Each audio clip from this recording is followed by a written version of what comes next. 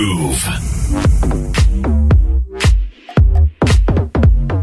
Now, lots and lots of people around the world cheat on their partners. It's not right, but it is a reality.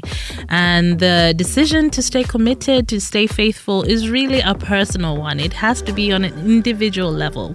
They say that because of the access to the internet and all these social media apps, that gadget in your phone, it's easier to cheat now without having to actually, use up so much of your time in terms of your physical presence. You can have multiple conversations with different people online. And that's also the case here in Uganda, especially since we are a highly sexual society, highly sexual country. Don't deny it. Yes, you know it. Think about it. You know it is actually true.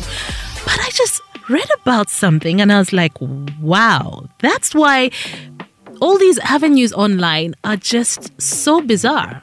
Imagine a couple deciding to get divorced because they cheated on each other, right? That probably is, you've heard about that. Many people cheat and they go their separate ways. But here's the thing.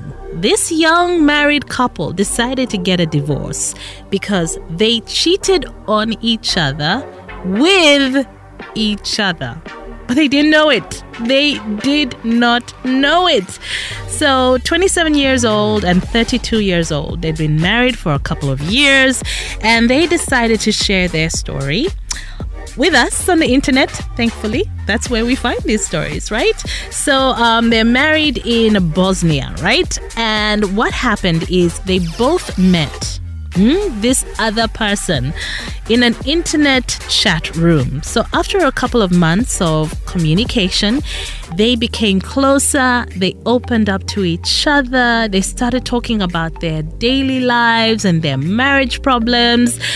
And they suddenly found that this person they're chatting with understood them so well. So they fell in love again. It was beautiful until they decided to share their true identities. When they decided to share their true identities because they both felt they had found their soulmate, it turned out to be each other. So they weren't speaking to each other in their home that they lived together, sharing their lives together in real life, but they were doing this with each other online, except they didn't know it. So after this, they decided, to go their separate ways. They decided to get divorced.